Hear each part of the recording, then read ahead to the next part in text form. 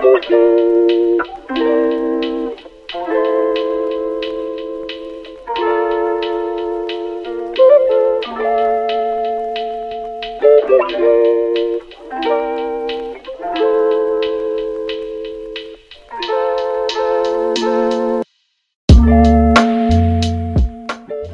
guys, Lurshing here. At the time of this recording, it is May 14th, 2021.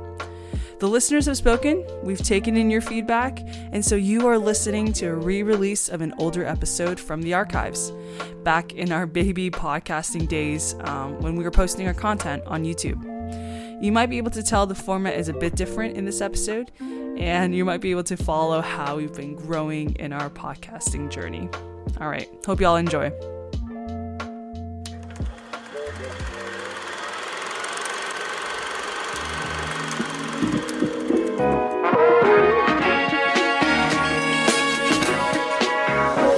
Welcome to Sliced Fruit. We're your hosts, Lurshing and Gigi, and where we get to talk about culture, what's new in music and film, current issues around the world, and all the things that's on our minds as we eat some of our favorite fruits. Today we've got a special episode for you. We begin with our Slice segment where Gigi and I talk about some of the apps that's helped us stay sane during the pandemic. We also talk about some new music recommendation, and Gigi will share about her toothbrush recommendations. And our special guest today is Helen Ho, my roommate and friend, who both Gigi and I, after just our conversation and interview, were just totally blown away with her story, her joy and resilience as she shares about her mental health journey. So really great episode that we have for you today. So find a seat, start your walk, grab your boba, and get ready for this exciting episode. So these are our slices, and we're going to just talk about what have we been thinking about and doing. So these are just random little knickknacks that we've been thinking about. Yeah. So one thing that I'm going to show for Gigi and for the listeners is a cool app that's been helping me in my productivity.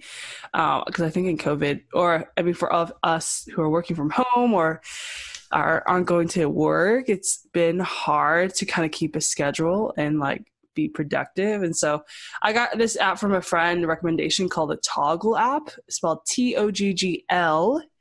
And I think it's like used, I mean, you really could use it for anything, but it's like used for like lawyers or people that need to do billable hours. So essentially it's like a timer really. And you can, time yourself doing certain tasks. But what's nice is that I've been like, you time yourself, like if this is project I want to work on, and then you could see how much hours you've been able to log in to like your project, and you can label it, and there's like a schedule. You could see like, oh, I actually, even though like maybe the result of this effort has been like unseen yet, you can still see like, wow, I actually spent like 5 hours this whole week working on this. And it's like been kind of nice to kind of keep me on track on some of the side projects I've been doing, or just to kind of like, it's something nice to see like some fruit of like your time. It's like, oh yeah, I did do things today, even though maybe it doesn't feel like it. So recommend Toggl app if you're having difficulty with productivity. Yeah. How often do you use it? I use it when I've been a little bit busier with work. So, but I would use it like every day so I can like log in, like today I have this free time. I'm going to use it to work on this project. Next one, I'm going to work on this. Yeah. Nice. And how long you been using it? Maybe like 3-4 weeks. Okay. Cool. For me, I've also been using an app every day, which is the Nike Run Club app. Oh, great. So backstory is Lurshing and I did a 14-day challenge where she would write a song every day and I would go running every day. And so for me, the challenge was pretty life-changing. I've learned to really, really enjoy running. I don't think in my life I've ever enjoyed running so this is a new experience for me. But yeah, I think what helped was I was thinking about it earlier today, and it kind of comes down to running, running to running for the sake of running or for the sake of enjoying it, rather than in the back of your mind or subconsciously you're like running because you like want to change your body, or like there's something about your body that you don't like. And so that can be mentally draining. That's very discouraging. But yeah, with running every day, I think, you know, you can practice just, okay, what do I want to achieve with this running thing? And seeing it as like a challenge, seeing it as something that, you know, feels good, or, you know, you can enjoy. So far, I think. Yeah. How many miles have you run total? Total on the Nike Run app has been 74. Wow, Gigi, that's amazing. I'm so impressed. Yeah. I started like a month ago. A week into the 14-day challenge, so that was about so far I have 33, so 40 runs in. Yeah. So about 5 weeks, I think, is it? Yeah. A little over 5 weeks. So yeah, it's been really cool. One of my friends, Chris, so shout out to Chrissy, if she's listening, it recommended this app to me, and she's been doing it for a long time. And it's been really encouraging talking about running with her. So yeah, it's something new, but I'm excited. I am so impressed, Gigi. That's really impressive. I'm really proud. Wow. The way that I really love how you're saying that it's not about like, I like real, like just enjoying it for the sake of doing it, not for the end goal, which sometimes, like, you know, sometimes you get caught up in. So good, G. I'm proud. You're an inspiration. Inspiration. Wait, why? You work out and you exercise. But you do it consistently. I told myself I was gonna run too this week, but that didn't happen. Yeah. No, it really is a habit, because like once you do it every day, you know, it's so good. It'll reduce the I shouldn't do it. You're like, why shouldn't I do it? I did it like the last 30 days, you know? 30 days, you know? It's so good. Okay, maybe I will do a 14-day challenge to run every day. Ooh, oh, okay. Let's do it. All right. Well, hey, if you are inspired by Gigi and you want to run better or run more, comment, at me and say I'll do a 14-day challenge with you, Lorshing. Yeah. I feel like the Nike Run Club must have like some ways you could do some social things with other people, right? I haven't really explored it, but yeah, you can friend people and then you just see how many miles they run in the month. Maybe I should do that. Anyways, I'll think about it. It's good. Another thing that I've been enjoying, this is in the realm of music, something we both can talk forever about. But I will highly recommend, I came across this album by a gentleman called John Guerrera, who released an album maybe last month called Keeper of Days. And I don't know, Gigi, if you've listened to this, but it is probably one of my favorite albums this year, and probably will remain my favorite albums this year. Whoa. I'm not sure if someone can top it. It's amazing. I think if you are, you know, the John Guerrero, I think works is part of Vertical Worship, actually, if you're familiar with that worship team. Yeah, sounds familiar. I think it's Vertical, out in Chicago or something like that. But this is his own solo work, and you don't have to really be a Christian at all.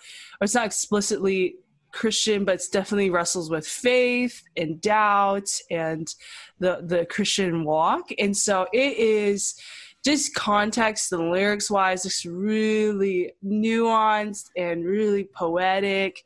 but the melodically, the music itself is also really, really complex and layered and textured, really textured. It's so fun how he uses different instruments and different sounds. And the same way that I love Kimbra, if you know Kimbra, it's like, wow, that's how I've approached this album, because there's just different ways and not unexpected, unpredictable sound and unpredictable lyrics, which is super original. A very original work. I don't think I've heard something like this. So I will just type in Keeper of Days, John Guerrera. You'll find it on all platforms. But yeah, trivia, you know, when I find something I really like, I'll like look up their Wikipedia and all their stuff. But if you're in the film world, John Guerrera had like a film credit. He was one of the assistant composers to Terrence Malick's last film, A Hidden Life, so which was very interesting. So I think he's getting into music composition for film. So you can actually kind of hear that a little bit in this album.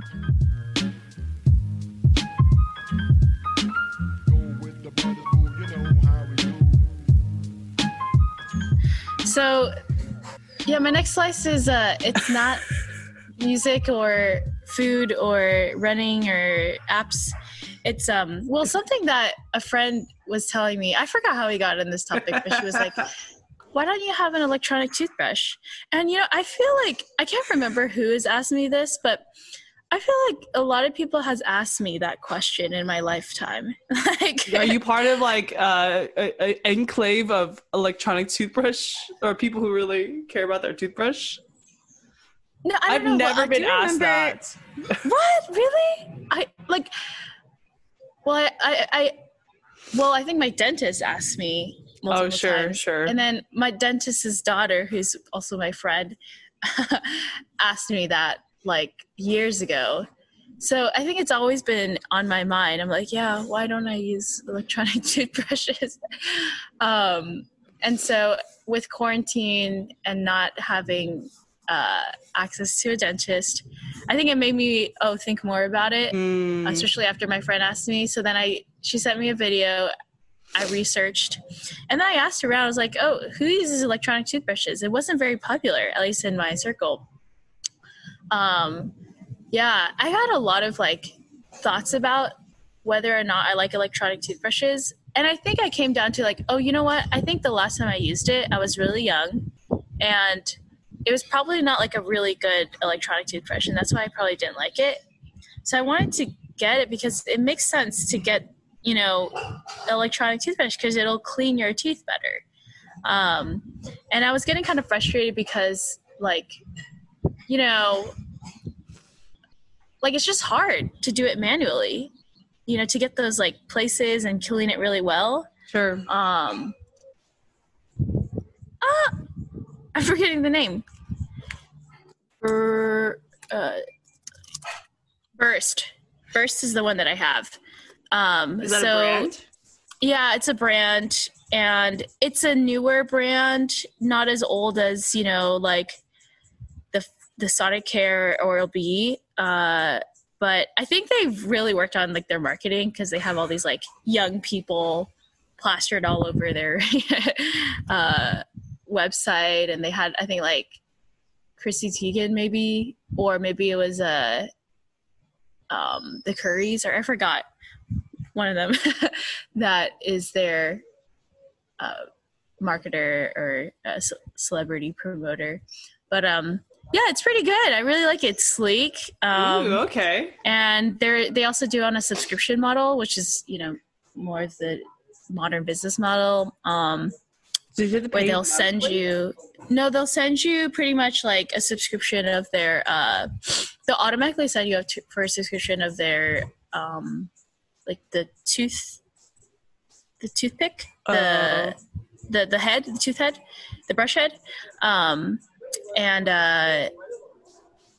yeah, so wow. and they have a bunch of other things like, you know, teeth whitening and stuff, but yeah, it's been good. You know, it feels like I'm looking at your teeth right now, and it looks okay. Yeah, it looks good. It looks white. It looks clean. Really? I'm like, Mm. But mainly I like how it feels with my gums. Like it feels stronger, and you can really like, massage it with the toothbrush. So I've been using that for a few weeks. We'll see. But it's kind of fun. You know how like they recommend, I think, minimum 2 minutes for brushing your teeth?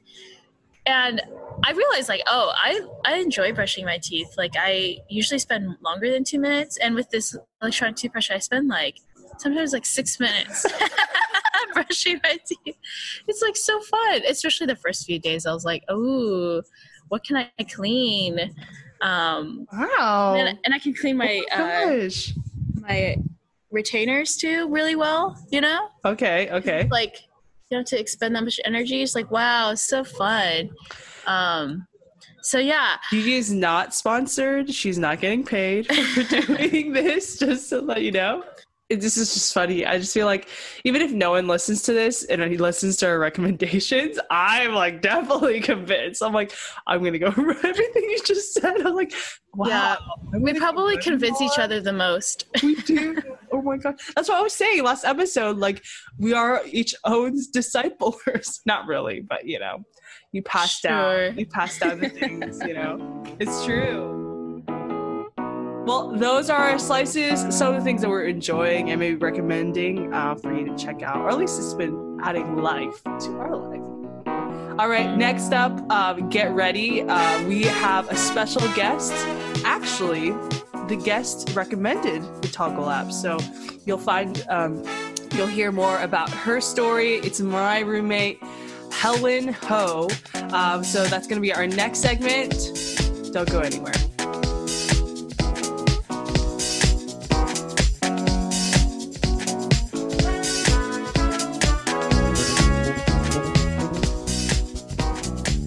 All right. Well, today we have a special guest. We've got Helen Ho. Hello, Helen. Thanks for having me. Yeah, we're totally glad that you're here. Yeah, so a little introduction. Helen is my roommate, or my housemate, technically. Housemate. Yeah, so she lives upstairs on top. Right. We have the same room layout. Yes, but we have the same room layout, but the room looks so different. Yeah.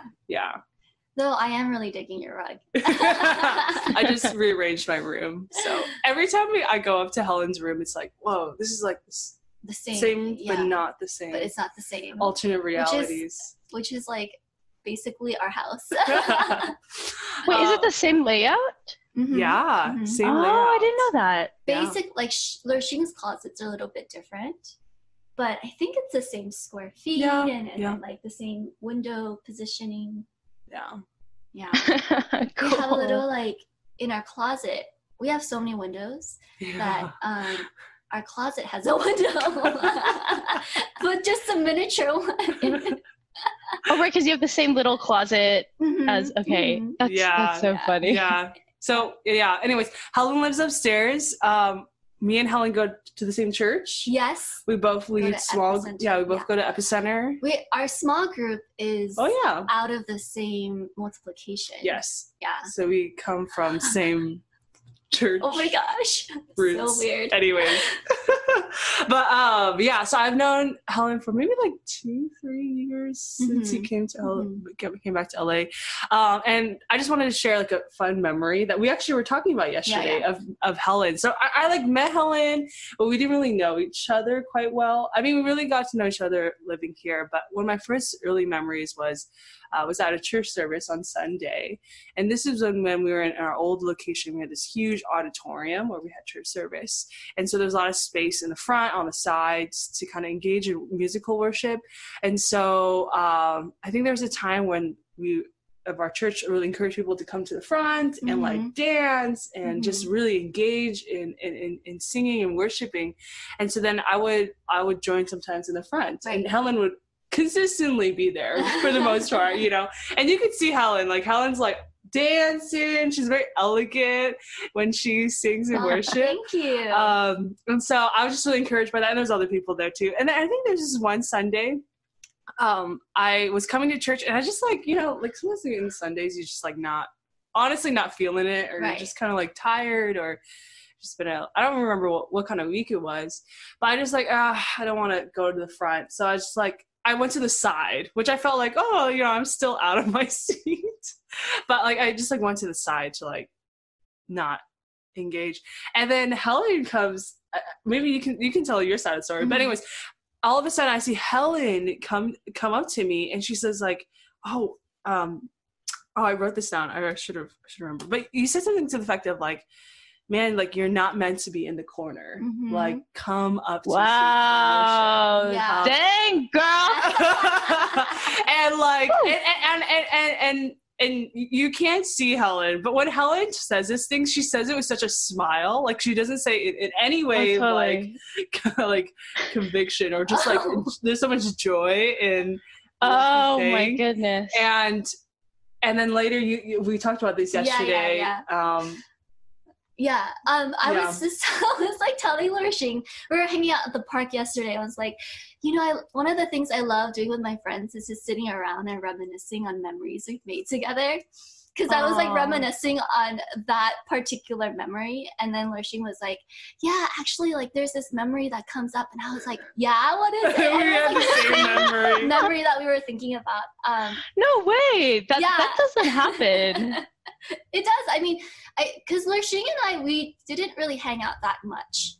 So we had like a few encounters that were all positive, but it's really these last couple of weeks because of the quarantine that we've been spending a lot more time together.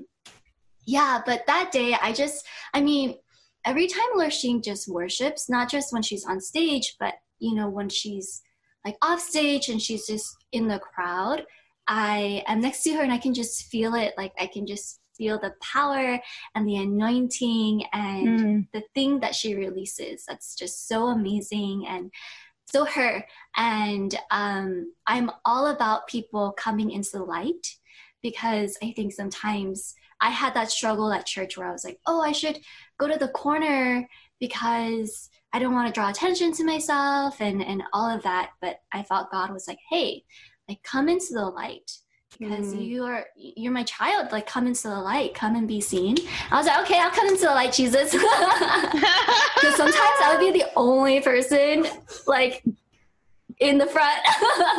Woo! Yes. So then, and I just saw Lurshing that day, and I was like, man, you know, like what she releases is so powerful. So I just encouraged her to like join and like release that in the light. And and I told her she was like a lightning bolt, because like when she feels the spirit and then she worships, it releases to other people. And I remember journaling at the end of the day, like really remembering that, how I think I really felt seen and known and called out. So that was one of my early memories of Helen. And I think that really shows a good picture of who you are. Thank you. For our listeners out there, we have Helen on our show, and it's so amazing I'm so excited to hear what you're Well, a little bit about me. I grew up in the SGV. My phone number area code is 626. What's for some people? What's the SGV? SGV is the San Gabriel Valley. So if you're ever on YouTube, and I think this is like maybe 5 or 6 years ago, but you know, there was like the Fung Brothers, and I think it was the Fung Brothers or someone like them, where they came out with a song about boba. And about the 626, because there's so many boba shops around here. Yes, I remember that video. So that's what I spent my high school years doing, like going to boba shops with my friends and like spending hours there doing, you know, God knows what. But that was my life. Okay, let me see what else. Oh, what's my hobbies? Yeah. In high school, I think I have a semi like addictive personality, where if I get into something, I really get into something. So like, I was kind of nerdy in high school, and so I got into anime, and then I got into manga, and then I got into Korean dramas. This is like the Classic. ultimate Asian American I know. experience. Well, and then, Boba and mango. yeah. Boba, manga, anime. Oh my gosh. Is this like subtle Asian traits? Not subtle. This is not subtle. Not subtle at all. Yeah. So that was high school. Yeah, and when I had MySpace, do you remember MySpace? When I had MySpace, I had a banner that said AZN Pride. Wow. At least it was That's an so good. Asian boy, which you aren't, Yeah. That's ultimate. Or Or girl. AZN Girl with a U. Yeah. Yeah, and then I went to college. I went to college Wow. in Chicago, and that was like a huge shift. It was like, oh my gosh, people walked everywhere. They took the train. People walked. What a sight for the Southern California. It was a struggle. So we would have the option of taking the bus or walking like 15 minutes, and I would wait 15 minutes for the bus. And like that was normal for me. And my friend was like, why would I wait 15 minutes if I can like walk 15 minutes and be there beforehand? But yeah, it was like a big culture shock. So my final stage of like things that I got addicted to was God. Praise God, right? Like, I became Christian like after my second year of college, and yeah, it's been such a wild and fun and challenging journey following Jesus since then. Yeah. Wow. So are you the only Christian in your family, or? Yeah, currently I'm the only Christian. Okay. My dad for a while, I think, explored Christianity. Okay. Yeah. Awesome. And then so right after college, you came back to the SoCal. Yeah. After college, I did my master's in human development psychology, and then I came back to Southern California. Yeah, and just to preface that, this is my first conversation with Helen.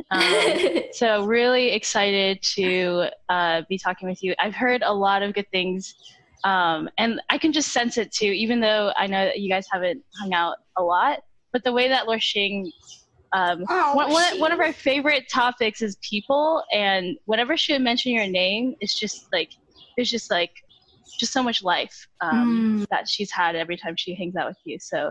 I've been looking forward to this conversation for a while. Thank you. Yeah, such a pleasure.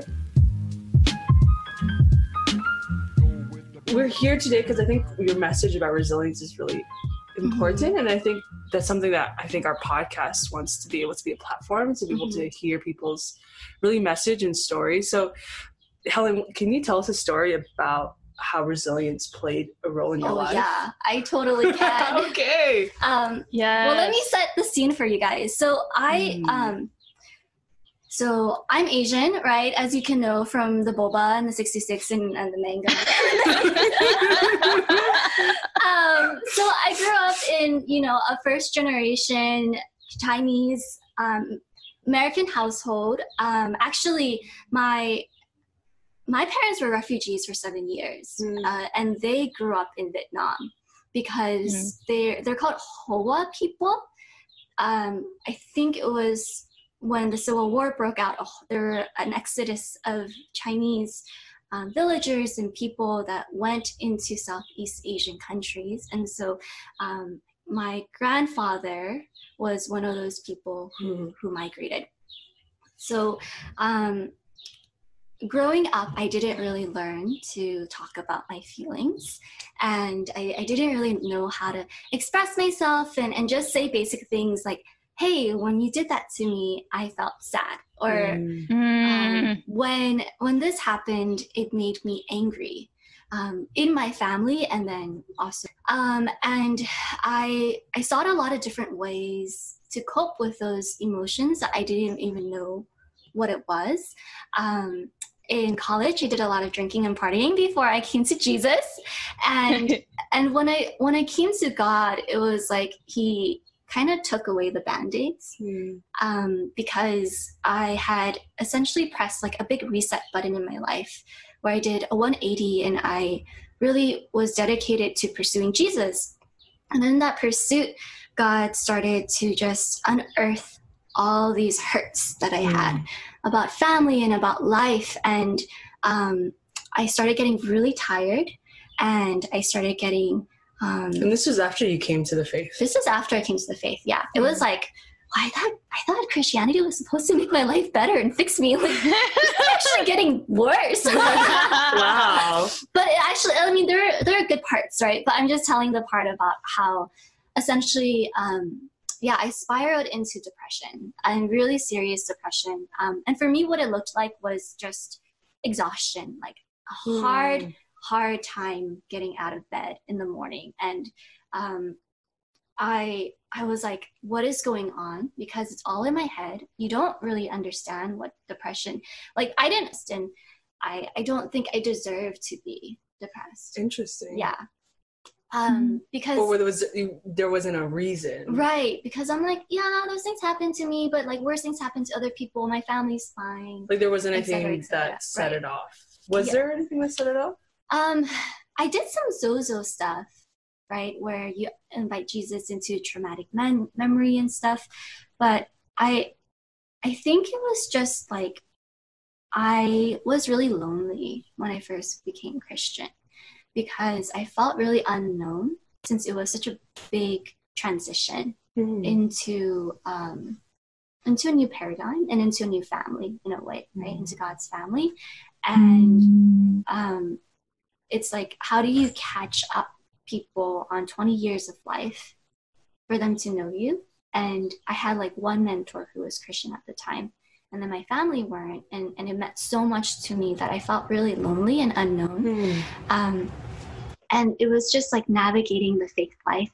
And I think sometimes when you navigate the faith, you come into obstacles of religion and duty and feeling like you're not good enough. At first, my family, they were like, I think you're just thinking too much. But that looming exhaustion and sadness was still inside of me. So that's kind of like the depression part, right? And I had healing, and I was like, this is all so great. And I was like, okay, God, I'm ready to be healed. I'm ready to get past this. Like, I'm so it sounds like you were excited, acknowledging what was going on, and also getting revelation that there is hope, or like that there's a way out from your friend. So I had taken Zoloft for 9 months. I had like gone to therapy. I was at the end of my master's program, you know, and so this is like a year process. It was like a 3-year process of dealing with depression. I'm just trying to speed you guys through it because it hasn't gone to the resilience part yet. But no problem. Take your time. So it was a long process. And I remember I met this guy who is really prophetic, and he told me about his journey, about how he like basically cried for 2 years. And he's like, sometimes God just takes that time, and you have, and he's like, I think that's going to happen to you. And I'm like, oh God. But because I think because it was still hard, even as I was sobbing and being sad and talking to people about it and about my life journey and about like the traumas that I thought my parents experienced and that I experienced growing up, it was still hard to believe myself. To believe what? Like, I don't know, that it was okay to not be okay. It was really weird, because I think there was this voice in my head that was like, but you're okay when you want to be okay. Like, you've been okay for so long. So why are you like this now? Like, it was like shaming you for feeling a certain way. Right, yeah. So I got to the point of graduating from my master's, and I got to the point of healing with my family, and I had taken Zoloft. When I took Zoloft, I slept like 15 hours a day. It knocked me out. Wow. And I was like, God, I think I want to stop taking this. But he said, no, let me finish the work that I started in you. And then I felt like after a while, he's like, you can stop taking it. So I felt like, okay, things are better. And then I graduated and I was looking for a job. I couldn't find a job. I didn't have any money. And I was like, oh crap, I have to go back home to LA. Like, this is not healing. So you weren't planning to go back to LA? I didn't want to go back to LA because you know why? Because if I went back to LA, I would have to live with my mom in the basement room where there are no windows. Oh, I'm like, this is not the way to go up in life. And now you have so many windows. that's true. Wow. I have so many windows. I have a window in my closet. Yeah. God is good. So, so you moved back to. Yeah, I moved back to LA and I moved into the basement room. Okay, so let me set the scene for you guys. My basement room actually wasn't that bad, but like I think the ceiling was. I'm like 5'2". The ceiling might have been like 6 or 7. No way. Mm-hmm. Oh my gosh. So this is like a storage room, basically. Yeah. But it was really like it was wide, so I couldn't fit a queen size bed in there, and I was never there unless it was just because to sleep, and I had like my mom is Buddhist, and so we had these spiritual differences. And then she would like cook in the morning, and she would chop chicken on her chop board, and I would just hear it. And I also had a really hard time sleeping. So some nights I couldn't fall asleep until like 4 or 5. Mm. And I was like, I don't even know if I can work a full-time job like this. Wow. Yeah. So like that was the setting, right? And so it sounds like you went through college, I'm just gonna recap. Right. So went through college, became a Christian, right, but then realized there's a lot of things to really face, and going through depression and going through that 3-year journey of therapy, but also spiritual healing. Right. And then so at that point you're like kind of getting these tools and getting like empowered and healed, but still a journey. And then now you're back in LA and the trauma really being in the face of it. Wow. Yeah. Okay. Yeah. I mean, just like the spiritual difference, it was significant because I would wake up from nightmares. And so at that point I was still really sad. And it really manifested in insomnia and in exhaustion. So I just remember thinking to myself in the shower, like I forgot what it was like to feel like I had energy to just go about my day and not feel tired all the time. And I wondered whether I would ever feel energized again and whether this would ever end. I kind of forgot what it was like to not be depressed. And depression for me felt like just, I don't know, it's like a heaviness, I think. And it's like all the joy is sucked out of you, and there's just this sluggishness to life and this harshness to life. And I was so certain that the way I would heal fully was like to be embraced by community. And that it was like people would come into my life and they would help me get back up off my feet, and I would receive a lot of mercy and kindness and understanding from people. What gave you that idea? I think because that's what I wanted.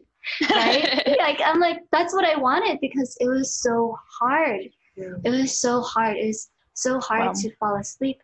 It was so hard to interact with my mom. I was really angry with her, so I would like be mean to her, and I feel really guilty about being mean to her, but I was so angry that I couldn't help myself. And thank God I had my brother there, and he kind of mediated the conflict and really helped me out. Like he gave me money before I like found a job, helped me to lease my car, etc.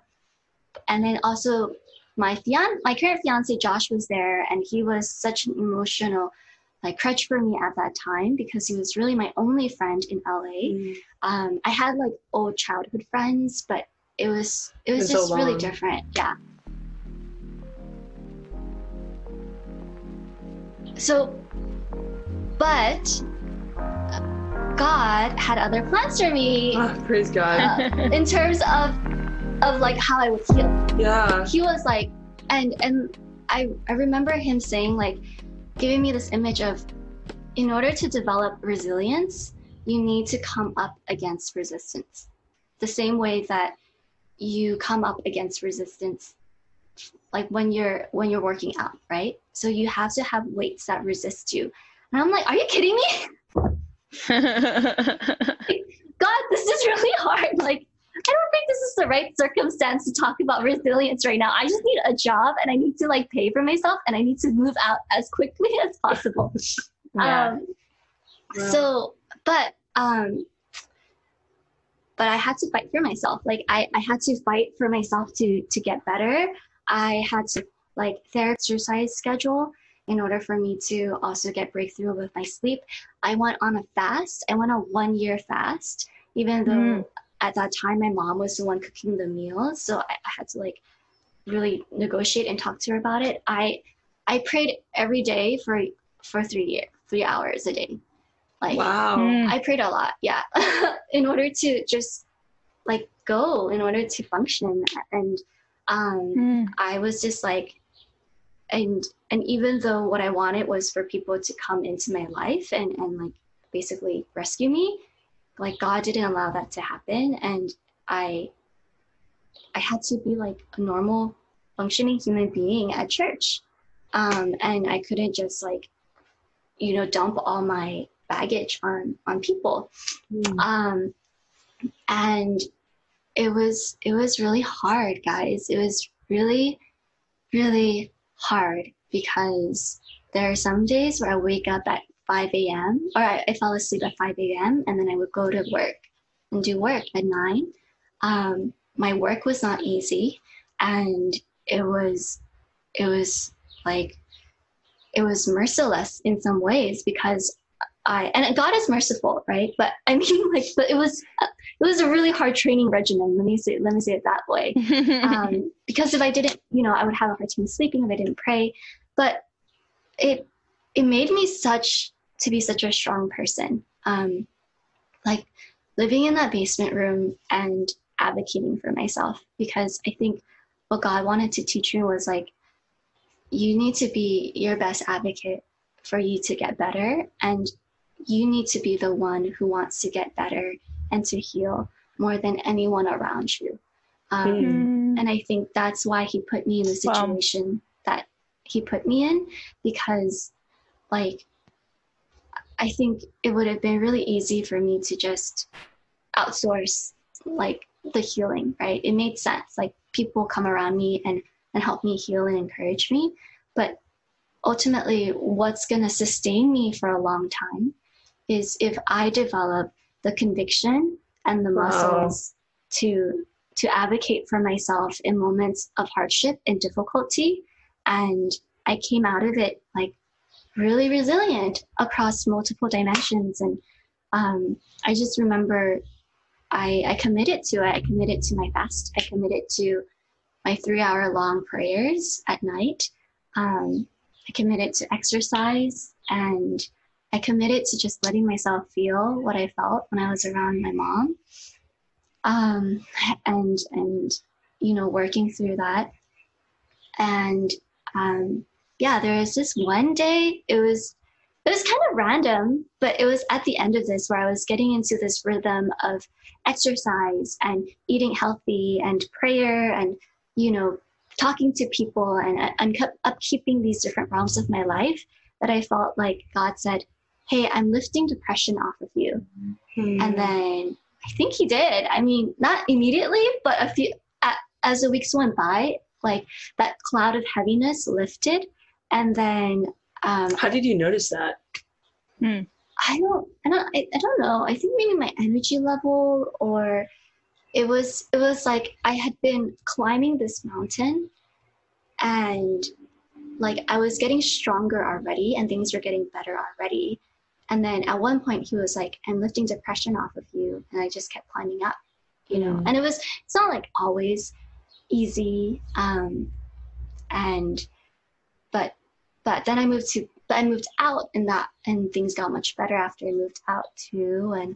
And yeah, so that's my story about resilience. I know it's kind of long, but so good. Wow. Man, I I think just even when you first started speaking, I feel like there's just so much healing that I sense. And it's so relevant. It's like a story that everyone just needs to hear. There's something that we all can relate to. And yeah, I think, I mean, my friends and family members, I have a lot that, do suffer from depression. And I think it's, at least in my role, like I always want to try to understand the story and the process that people are going through.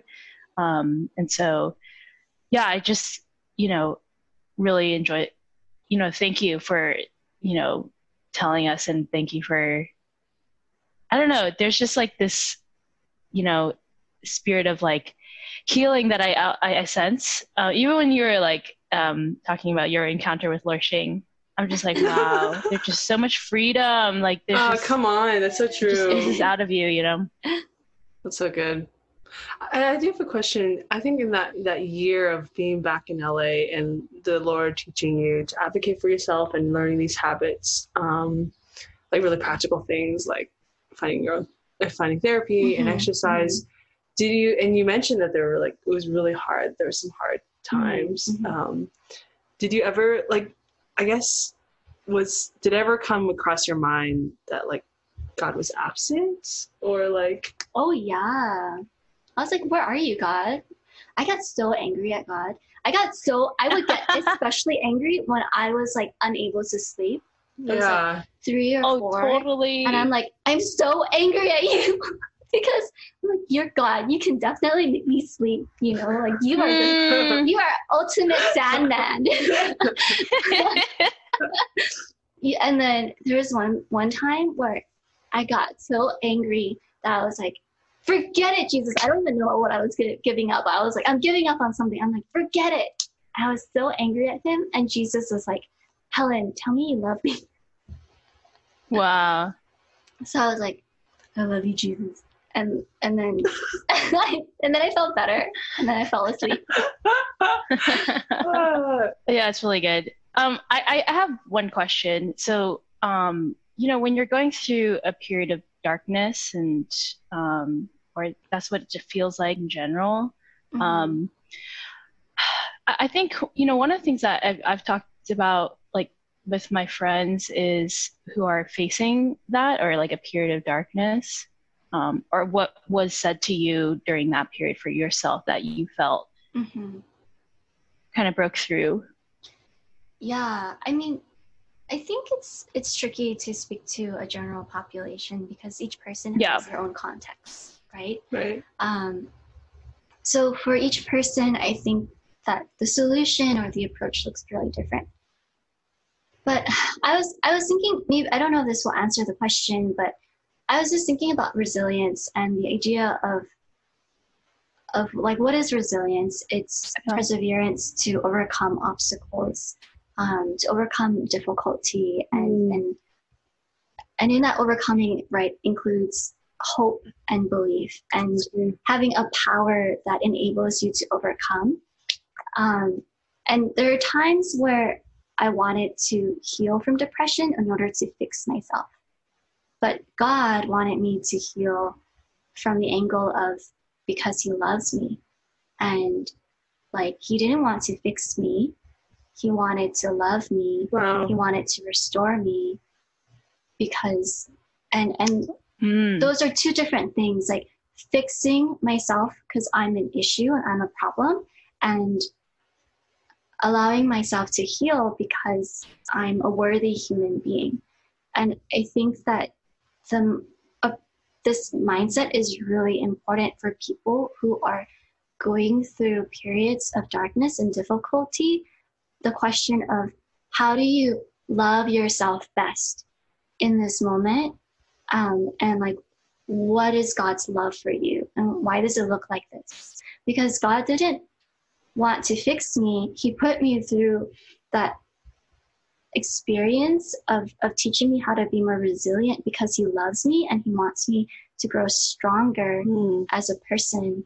because he believes in me. He believed that I can do it. The same reason why, like, he wasn't interested in me doing things for him as much as he was interested in me talking about the feelings that I felt and being honest with what they were, rather than trying to stuff them away.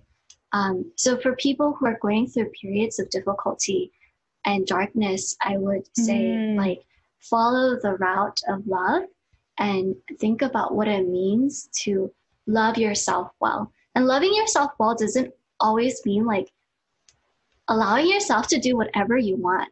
Like, loving yourself well means sometimes it's challenging, and sometimes it means doing a hard thing because you want to live a better life, and you need to be an advocate for yourself and to believe in yourself.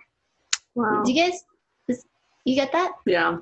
Wow. Like, I'm just like, wow, this is so, like, so good, you know? Oh, that's so encouraging. Yeah, I think, you know, when you were talking, it just reminds me of just, I feel like we understand God's love deeper and better when we don't feel like we're all together, and actually we feel, you know, almost at the end of the spectrum. And when we know that God loves us and he wants to love us, and you know, when we're faced and we realize our weakness and our sin, so I feel like we understand God's love deeper in those periods. Yeah. Yeah. And then, but I was saying to Lishing, and then the extra step is letting that translate to also learning to love yourself truly. Yeah. In that place of brokenness as well. Yeah. And I think that then translates to your ability to love other people, because there is a difference between knowing God's love for you and then being able to love yourself. Yeah. That's good. Can you talk a little bit about that? Like, what were steps maybe that you took to love yourself, or how did you practice that? I mean, to be honest, it's still an ongoing process. I think these days I'm trying not to be hard on myself. So giving myself more grace, because even though God, when I'm praying, I feel God's grace, I still have a hard time giving myself grace, because I think sometimes I still judge myself, and I still believe lies about myself.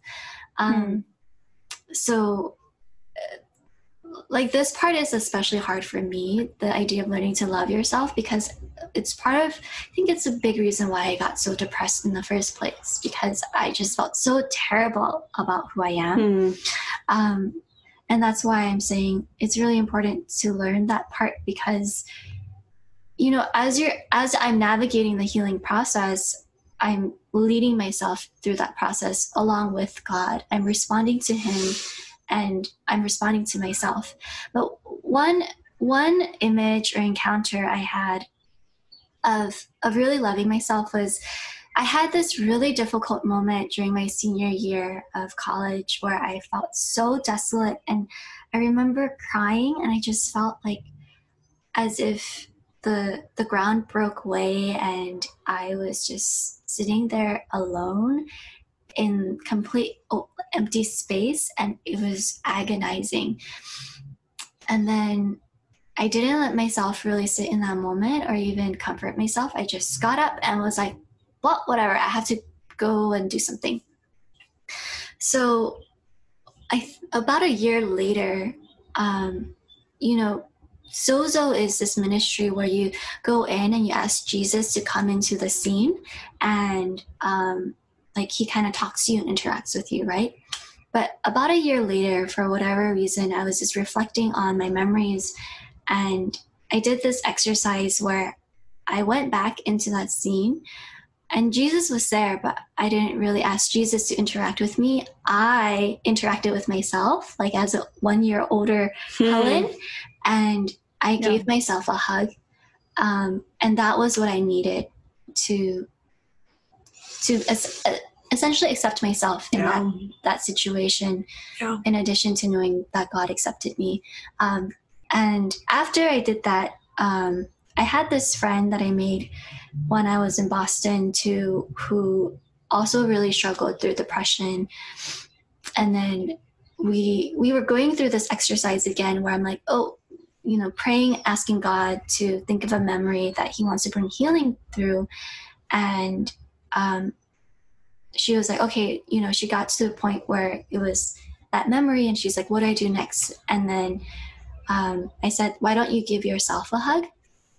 Which is what I did. And so she did that, and then she started crying, and she's like, I think that's exactly what I needed. So that's kind of like a snapshot of or sort of a picture of what it looks like to love yourself in your brokenness, is to also accept yourself and to comfort yourself, in addition to allowing God to comfort you. Yeah. What do you think? Do you think that there's a difference between how God treats us and how we treat ourselves? How I see it is like the head and heart kind of deal. Like, we know what you said before, like, I know God loves me, and I know God has grace over me and mercy.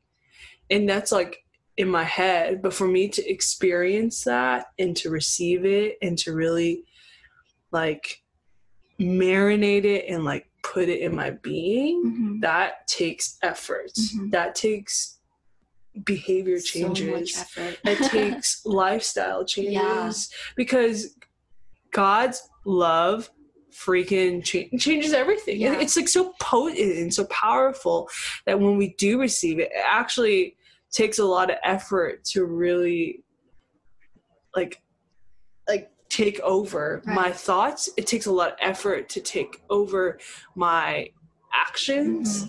And so I think what you're saying, like, there really is a partnership between God's love and mercy, and also a partnership between us to actually really carry it and live it and practice it and do it. And whether that's like, for me, the story for you hugging yourself reminds me of a story for myself of like, it was at Urbana as well. Cool. Were you there the same year, 2015? No, I was 2012. Sad. But it was like a moment for me to write.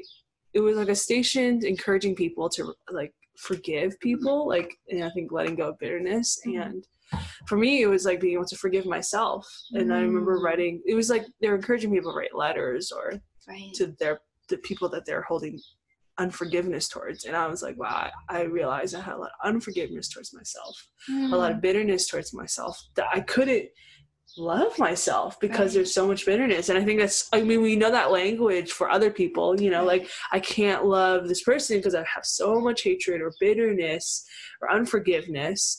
And I think that's true for our own selves. If we carry that for ourselves, we cannot receive the love of God, because we don't think we are worthy of receiving that from ourselves and from the Lord and from others as well. I think that's exactly it. Yeah. And what's beautiful is that because, like, as believers, we have the Holy Spirit living in us, God isn't just this other being. He's like within us.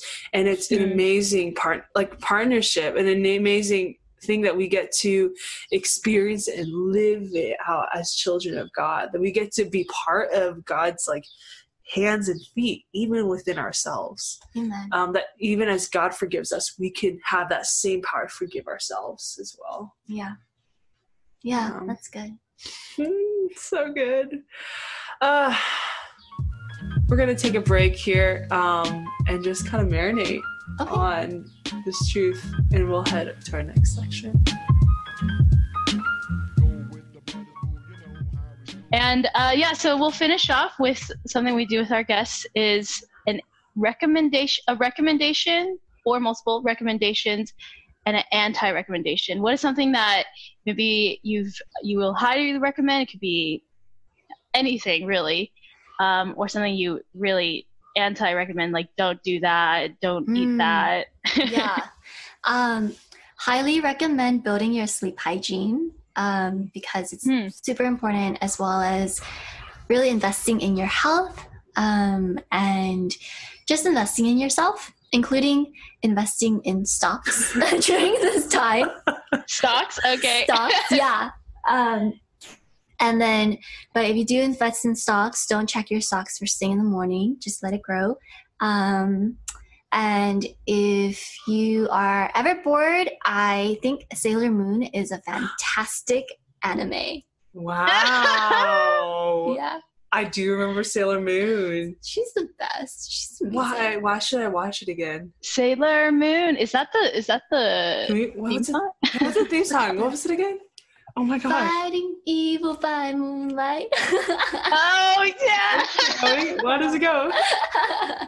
Waiting love by daylight. Dun, dun, Never dun, gonna dun, stop for dun, real dun, friend. dun. She's something Sailor Moon. Oh, this is not ringing any bells. This is so sad. Oh, Really? I watched. Yeah, she's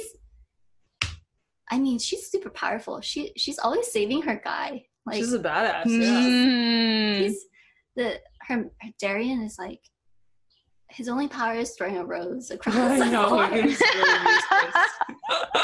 He's always getting So good. kidnapped. It's like Yeah, you're right. The premise was always Sailor Moon saving the day. yeah, What a great, empowering story. it's the best. Where can you watch it? Is it on like YouTube?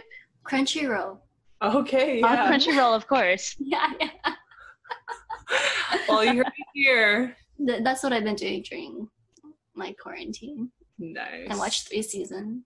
Ooh, I've been watching The Office, so maybe that's what I'll watch Yeah, next. Yeah. Or you can play Maple Story. It's fun too. Yes. Getting Lushing on Maple Story, that'd be funny. She can download it. Yeah. I don't really know what Maple Story is, but I have played Neopets. I don't know. I don't think it is. It's kind of like one level up because Neopets is sort of like one-dimensional. Yeah. And then Maple Story is like 2-dimensional because you can move left and right and up and down. But yeah, thanks so much for having me. This was super fun. Super fun. Yeah. Yay! Woo! All right. Thank bye. you so much. Bye.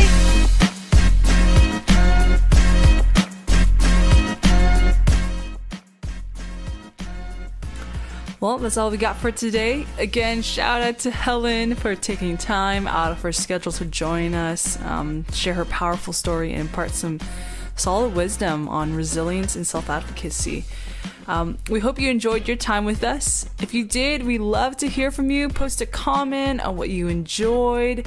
And you can stay connected with us by following The Sliced Fruit on Instagram and YouTube. And we'll catch you next time. Have a great week.